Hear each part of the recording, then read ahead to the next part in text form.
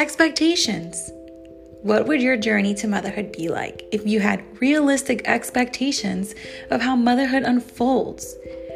Tune in as I interview a variety of moms and get their understanding on their raw, vulnerable truths of their journey to conception, pregnancy, postpartum, breastfeeding, working motherhood, and their parenting techniques. Listen in for some insight and some inspiration. It's important to get vulnerable and real because there are a lot of inconvenient truths that you just aren't told. Tune in if you like to hear the things no one else tells you. Enjoy Vida de Madre con Mari Vega.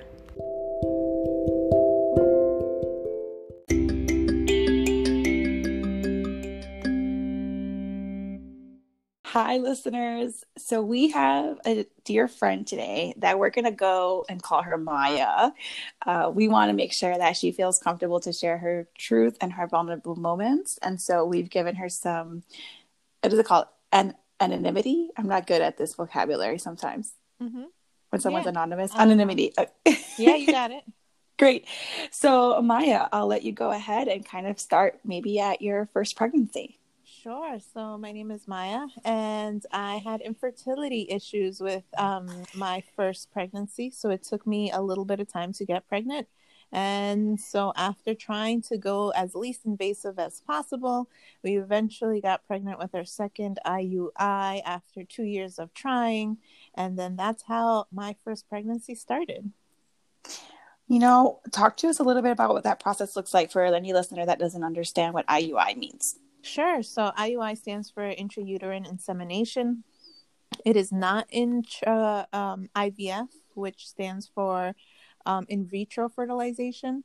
So essentially what happens is they take male sperm and then they wash it, but really it's just they're spinning it. They're getting the best sperm into a little syringe. Then they thread a catheter into your uterus. They squirt the sperm into your uterus, and it just helps bypass the cervix, which can sometimes be a spermicidal area.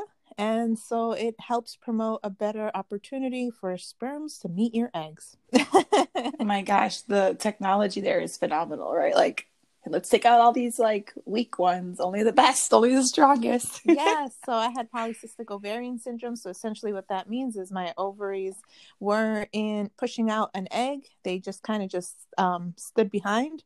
And so with some hormonal help on my end, an eggie came out, a spermie met the eggie, and then it implanted itself in a uterus. Beautiful. And that's actually what's called POCS, right? Right. PCOS, polycystic PCOS. Mm-hmm. Yeah. I've heard a lot of folks have to deal with that. It's unfortunate. So thank you for giving us that background. So you go through 2 years of trying to get to this point, and then finally you get that positive pregnancy line. So what was your first pregnancy like? My first pregnancy was completely uneventful, other than some spotting here and there, but that is totally normal.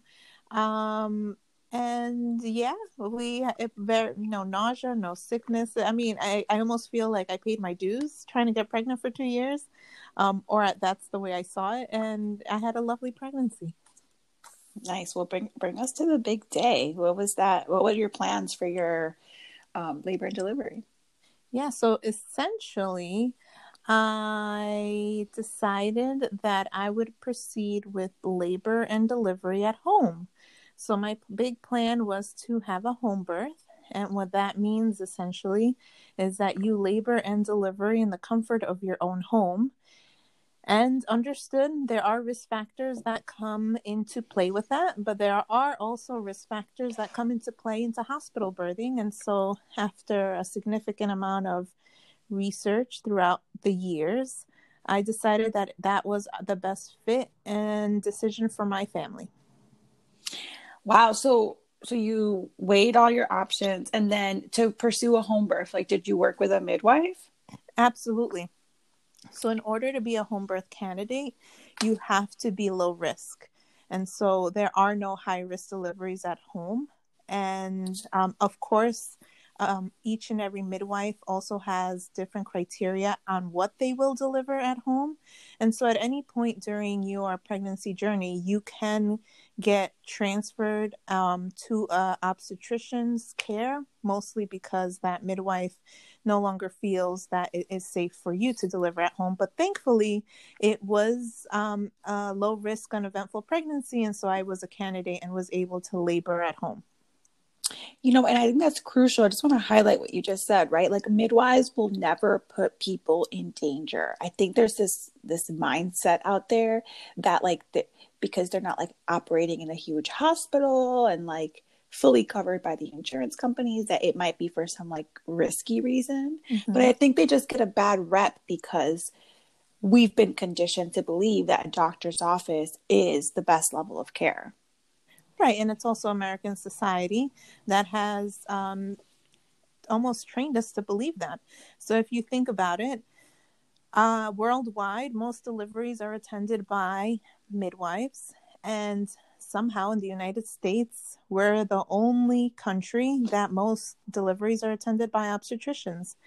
And I mean, we can get started on that.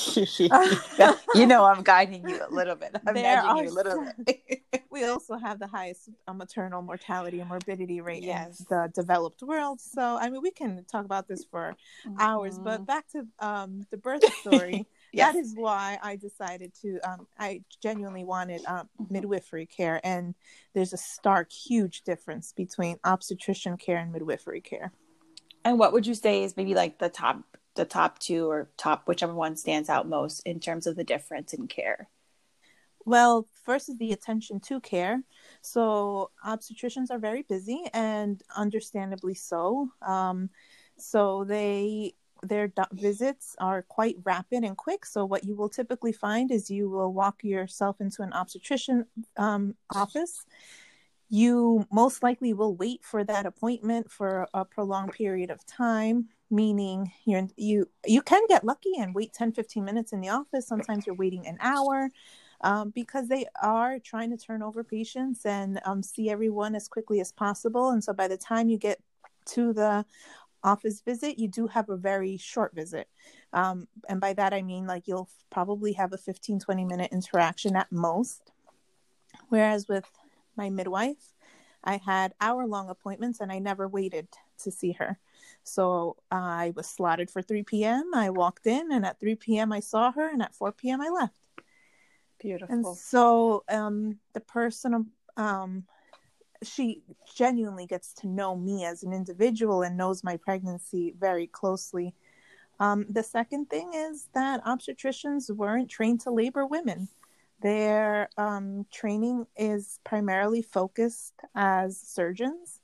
And so you can then understand why 1 in 3 women do get a cesarean delivery. And I genuinely wanted a vaginal delivery, very much so. And I knew that midwives, that's their main focus. So thank you for giving us that. I like to, really get everyone's experience when they work with midwives, because I myself, even knowing that the first time, didn't even consider them. And I think that for that listener who's thinking that same thing, if we can save you the experience and it's available to you, like, we all advocate that it's a really good decision to make, as long as you're not high risk, and they'll let you know that. So moving on, tell us how the big day started. Yes. So the big day started is I do work in a hospital. So I went into work 7 a.m., left at 5 p.m., and left some unfinished business at my desk. And then around 10 p.m., started having contractions here and there. And by 1 a.m, I figured, I think this may be it. And then I had to bargain with my husband because I really, really wanted to go back into the hospital to finish my unfinished business at my desk, because my desk was a hot mess and it kept haunting me. And so responsible. I'm like, please, let me just go in for 2 hours and let me just wrap it all up. And we bargained for a bit. He said, okay, I'll go in with you for an hour. And so we went to the hospital for an hour to wrap up all my paperwork and hand off, and then we left. and came back home and tried to get some rest, but I was so excited to be in labor that just wasn't happening. I know, me too. I did the same thing. I'm like, the second time around, I was like, I'm definitely gonna rest. And of course, my water broke again in the middle of the night, and I was like, oh my God, this is happening. So, okay, so you didn't sleep that whole night. So did contractions, were they hitting you intensely back to back, or when did things kind of get moving? So I will preface that I had some pelvic discomfort prior to labor for many weeks. And so I was very much about the type that I enjoyed pregnancy so much. And yes, I had discomfort in my pelvis, but I wasn't going to complain. I was just going to keep pushing through, and it's okay. And hindsight is 2020, so I totally should have and spoken up a little bit more about that. And even when I would touch base with my midwife, I would say, yeah, my pelvis is uncomfortable, but I really never like highlighted it to the degree that I perhaps should have. And so Mm-hmm. what I ended up having was symphysis pubis, slight like separation type thing. And so essentially I couldn't lift my knee up to put underwear on and stuff. And so I had gone to the chiropractor and they tried adjusting me, and my pelvis was really, really tight. And so when labor started, I got significant discomfort in my back and my pelvis, but that didn't exacerbate until the next day.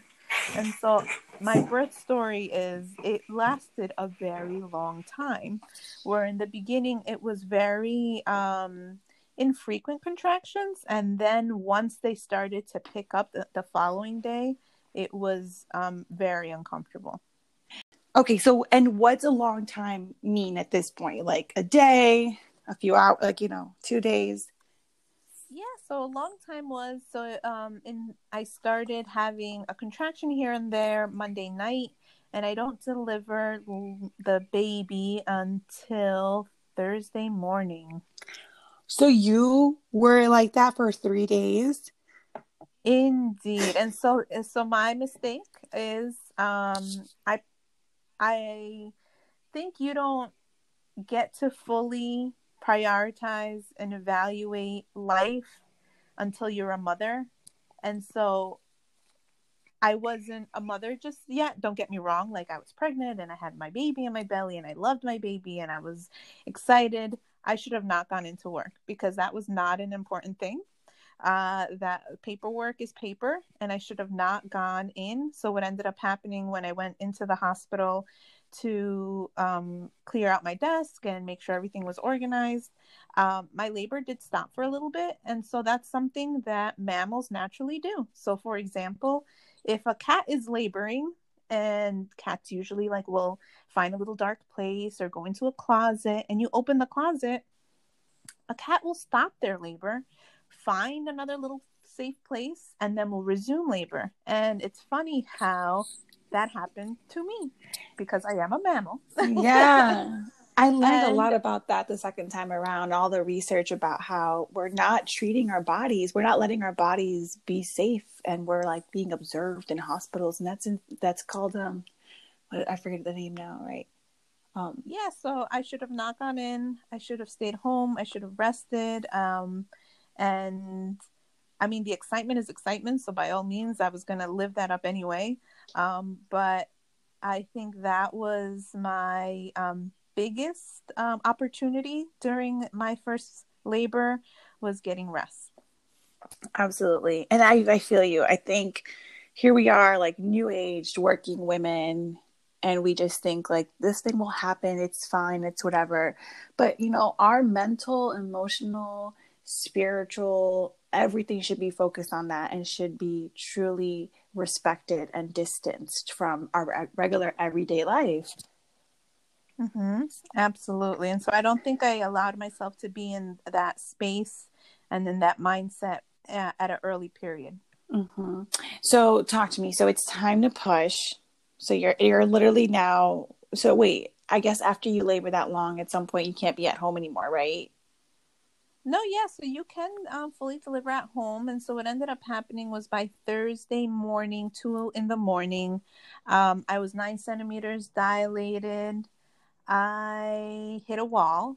and I threw in the towel, and I told my birthing team and my husband that I couldn't do it anymore. And everyone always talks about this state of exhaustion, and I always thought that I would never hit that you could just, plow through, and if you have your right team and you have your right mindset, you could just continue, your body will take over. But maternal exhaustion is a true thing, and we decided to transfer to the hospital. So now you were literally for 3 days laboring without any serious pain meds? Correct. No pain management. Yeah. You are a freaking champion. I can't even. You're so strong. Oh my God. I want to hug you. Oh. Okay. So you get to the hospital, and so was it? The hospital was going to give you some pain relief. Is that why you threw in the towel at home? Yep. Mm-hmm. So then, with my birthing team, my midwife, we called the transfer hospital that we had picked in case of anything. And then, of course, there were no beds. There were no labor beds at that hospital, meaning that I would have transferred to that hospital and still labored with no pain management. And at that point, I was aborting mission for home birth, and I needed pain management. And so we did not transfer to that hospital. We transferred to a different one that did have a labor bed available. And my midwife gave a thorough transfer to a physician report over the phone. They knew we were coming. So this was a very controlled, safe transfer. This wasn't some chaotic type of operation. Mm-hmm. And so we arrived, and I got an epidural. My contractions were always very inconsistent, I would say. And I truly believe that could potentially have been to my polycystic ovarian syndrome, or not. Who knows? Because it is a hormonal imbalance type of process. So nonetheless, I ended up getting some Pitocin to help my contractions along, and then a couple of hours later, out came our baby. I was able to deliver vaginally. Oh wow! And so, did you have to push for a long time, or? I didn't. I was very lucky. About 20 minutes. Wow. And for any first-time mom who's like 20 minutes, that's actually a very short time. I pushed for 3-something hours, I think. Every woman's different. So then there he goes. After 4 days, your son was in your arms. Absolutely, in my arms. But I will say that although I got the mode of delivery that I was seeking, which was a vaginal birth, it definitely was a long journey of emotional recovery, because it didn't happen where I wanted it to happen. So I did not want an epidural when I originally started my pregnancy. I did not want to deliver in a hospital. And of course, I had a happy, healthy baby. And now looking back on it, the baby came the way the baby was supposed to come. And, everyone has their own story, but it took a good amount of time to just recover from that emotionally. Oh my God, absolutely. I can't stress enough that mourning is very much a part of motherhood. Like, we mourn either the labor we thought we'd have, and sometimes we're mourning that baby. Like, I think about all the mothers who've had those miscarriages, who then we quote unquote consider they're not mothers. That person is very much a mother. You're mourning at all points in time. So Absolutely. It's such a big theme that I think people don't talk about. So I guess for some of the listeners to know, this guest, she's very educated in this space, obviously works in a hospital. So she's got a lot of book knowledge. That's why I'm really curious now to hear all that knowledge you have, and you're putting it now to the test with real life, right? So what was your postpartum and breastfeeding like? Yeah, so I, again, was very lucky because of my birthing team. And so, unfortunately, something that we don't have in the United States is ongoing, consistent support for the postpartum period. And so part of the package of having a midwife and a doula is that they do come see you at home. And so I had that type of support physically and emotionally after I delivered. So once I got discharged from the hospital, their care didn't stop because I had a baby. Their care continued. And so I had that breastfeeding support from my doula and my midwife in my home. I did not have to leave my home and make appointments to get that type of care. And I know that that's a luxury, and I know that that's foresight that not every woman has for themselves.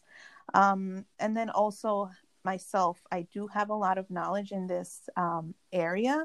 And so I was able to be very proactive and have expectations ahead of time.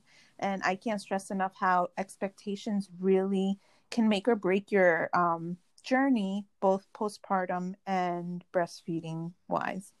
Absolutely. Absolutely. I can't stress enough the fact that I just call myself a breastfeeding educator. I don't need to go be a lactation consultant, because the gap between the average woman and needing to see a lactation consultant is humongous. A lot of times Right. it's just a matter of you have no expectations. You have no idea what you're getting into. And it's much harder sometimes, especially because that physiological, that's what I was looking for earlier, physiological birth, our physiological response to what's happening also when breastfeeding can impact the milk arriving. And I think we're not, like, to your point, right? You're not in the comfort of your home, or you're so uncomfortable. Your body's like, this is the last thing I want to prioritize right now. Right. For sure. So how long did you end up breastfeeding? So my breastfeeding journey was a little over a year. And honestly, the only reason, no, it's not the only reason, there's several, why we weaned was it happened very spontaneously and naturally. We just seemed to have an agreement. But really, the agreement had occurred because I didn't know I was pregnant. And in the initial days and weeks of pregnancy, your breast milk taste changes a little bit, and your volume can change a little bit. And so every time I would breastfeed the baby, he would look at me a little odd, like, what did you do with my milk? And so it naturally, over 3 to 4 weeks, we decided that our journey had come to a close, but I did not know that I was pregnant. And so really it was the baby telling me, you did something to my milk. There's something going on. And yeah, it's because I was expecting that our journey came to a close, but otherwise I would have continued breastfeeding throughout the pregnancy. Wow. So congratulations. You're pregnant Thank again. So you. wait, so Thank you. you Thank said you you. didn't know you were pregnant. Is it like, oh, I didn't know because you were waiting for your period, or like you guys were trying? Because I'm like, wait, it took you 2 years the first time. Wait, I need to hear this. Right. So essentially, after trying for so long, for 2 years, and knowing I had polycystic ovarian syndrome and the fertility journey and trying so hard, we weren't going to do birth control at Right. all. And then with breastfeeding exclusively for over a year, I probably got maybe 2 periods once solid foods came into play, because you're not breastfeeding as often. And then I only took a pregnancy test because I was going to a wedding and I was hoping to party the night away. And then it came back positive and I was floored, like literally floored. Wow, that's a lot to take in. Also, a year apart. That's a lot to take in. Yes, it was a genuine surprise. I will say that. It's also kind of beautiful. I swear, I love like when God does things like that. I mean, God, the universe, whoever you believe in, like, it's for a reason, to get this surprise baby after trying so hard. Yes, for sure. So when are you due? I'm due any day now. So we are waiting for this child to arrive. I love that. So you're waiting. So you're not at work? I'm not at work. So this time Beautiful. I was a little bit more proactive. Although this wasn't a planned pregnancy, it is a very much wanted pregnancy. And I didn't want to happen what happened last time. So I planned ahead of time with work. I planned ahead of time with school. And so I am now more than ever in a psychological best place to start labor. I love And just that. waiting. And so you have the Yeah. same midwife and doula team as before?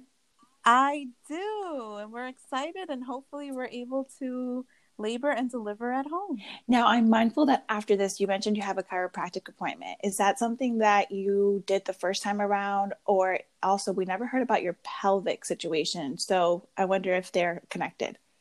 Yes, so essentially, I started going to the chiropractor very late with my first pregnancy and should have paid attention to my body a little bit more and spoken up a little bit more, which is, hindsight is 2020. And so what ends up happening in labor is your pelvic bones move and your back sacral plate will extend itself backward as you're adjusting for a fetus to deliver. And so the reason also why my labor took so long was my pelvis was trying to do that. And you could almost say it was almost like locked type thing. And that's why I had that terrible back labor pain. And so this time around with this pregnancy, I started getting that pelvic discomfort really early, almost like around 13 to 15 weeks.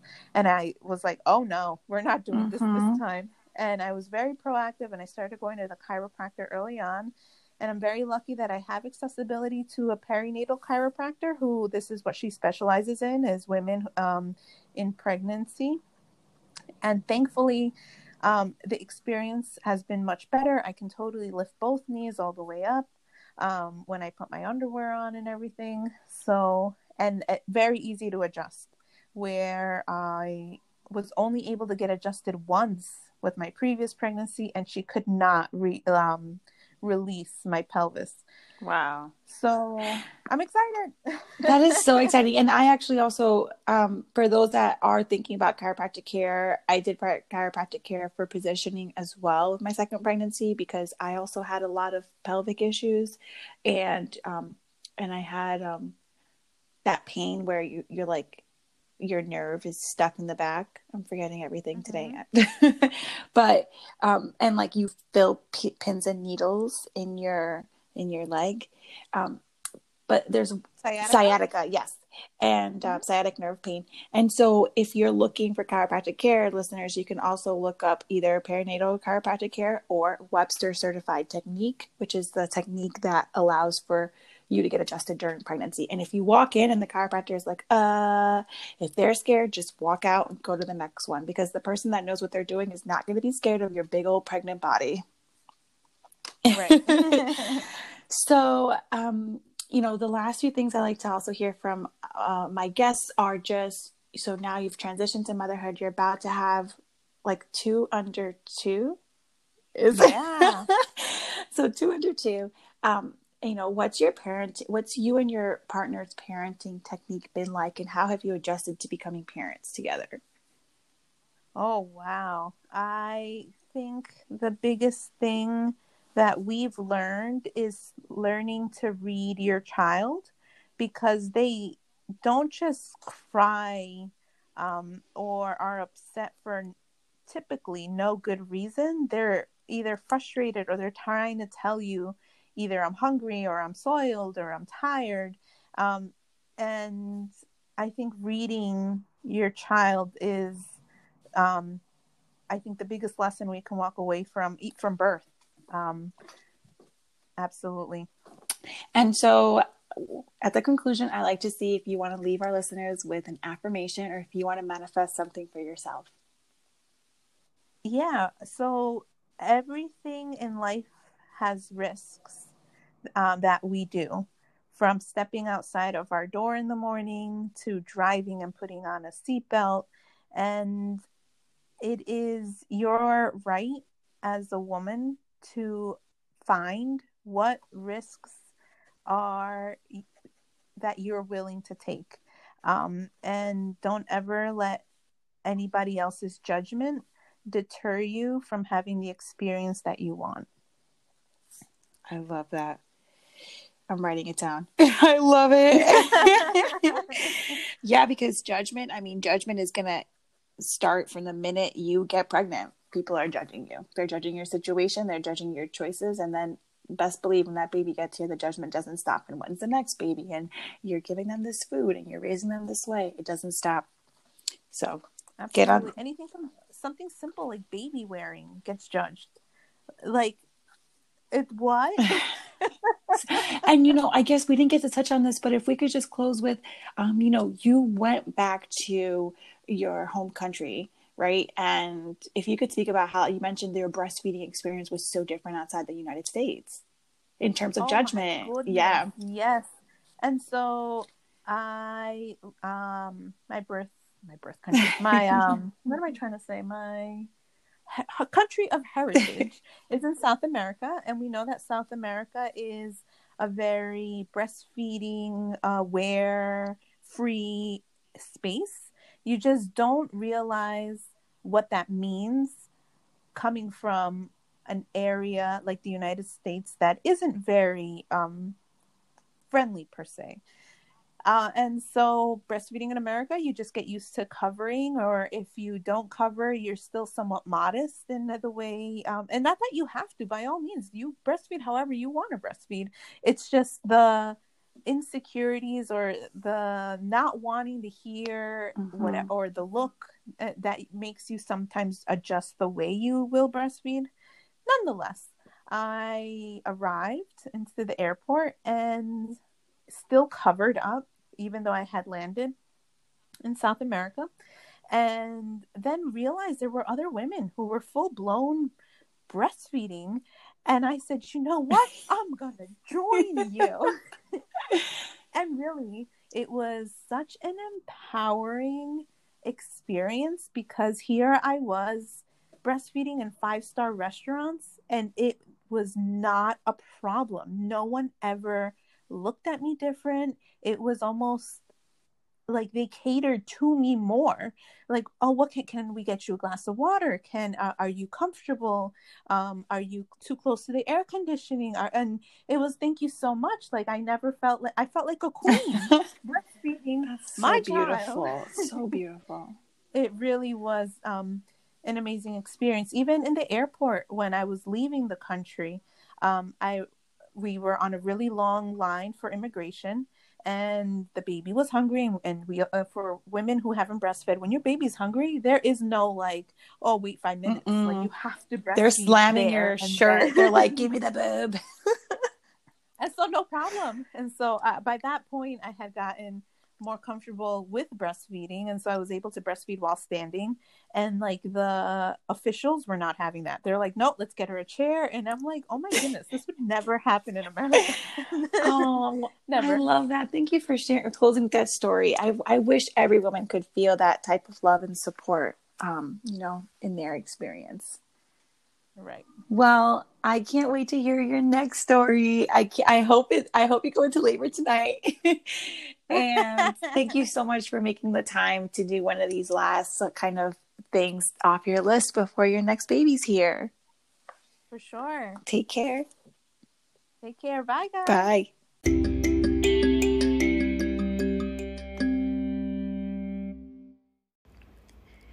Expectations.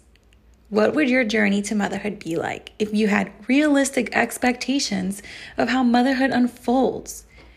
Tune in as I interview a variety of moms and get their understanding on their raw, vulnerable truths of their journey to conception, pregnancy, postpartum, breastfeeding, working motherhood, and their parenting techniques.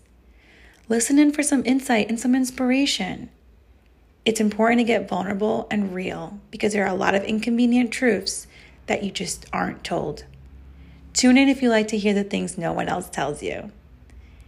Enjoy Vida de Madre con Mari Vega.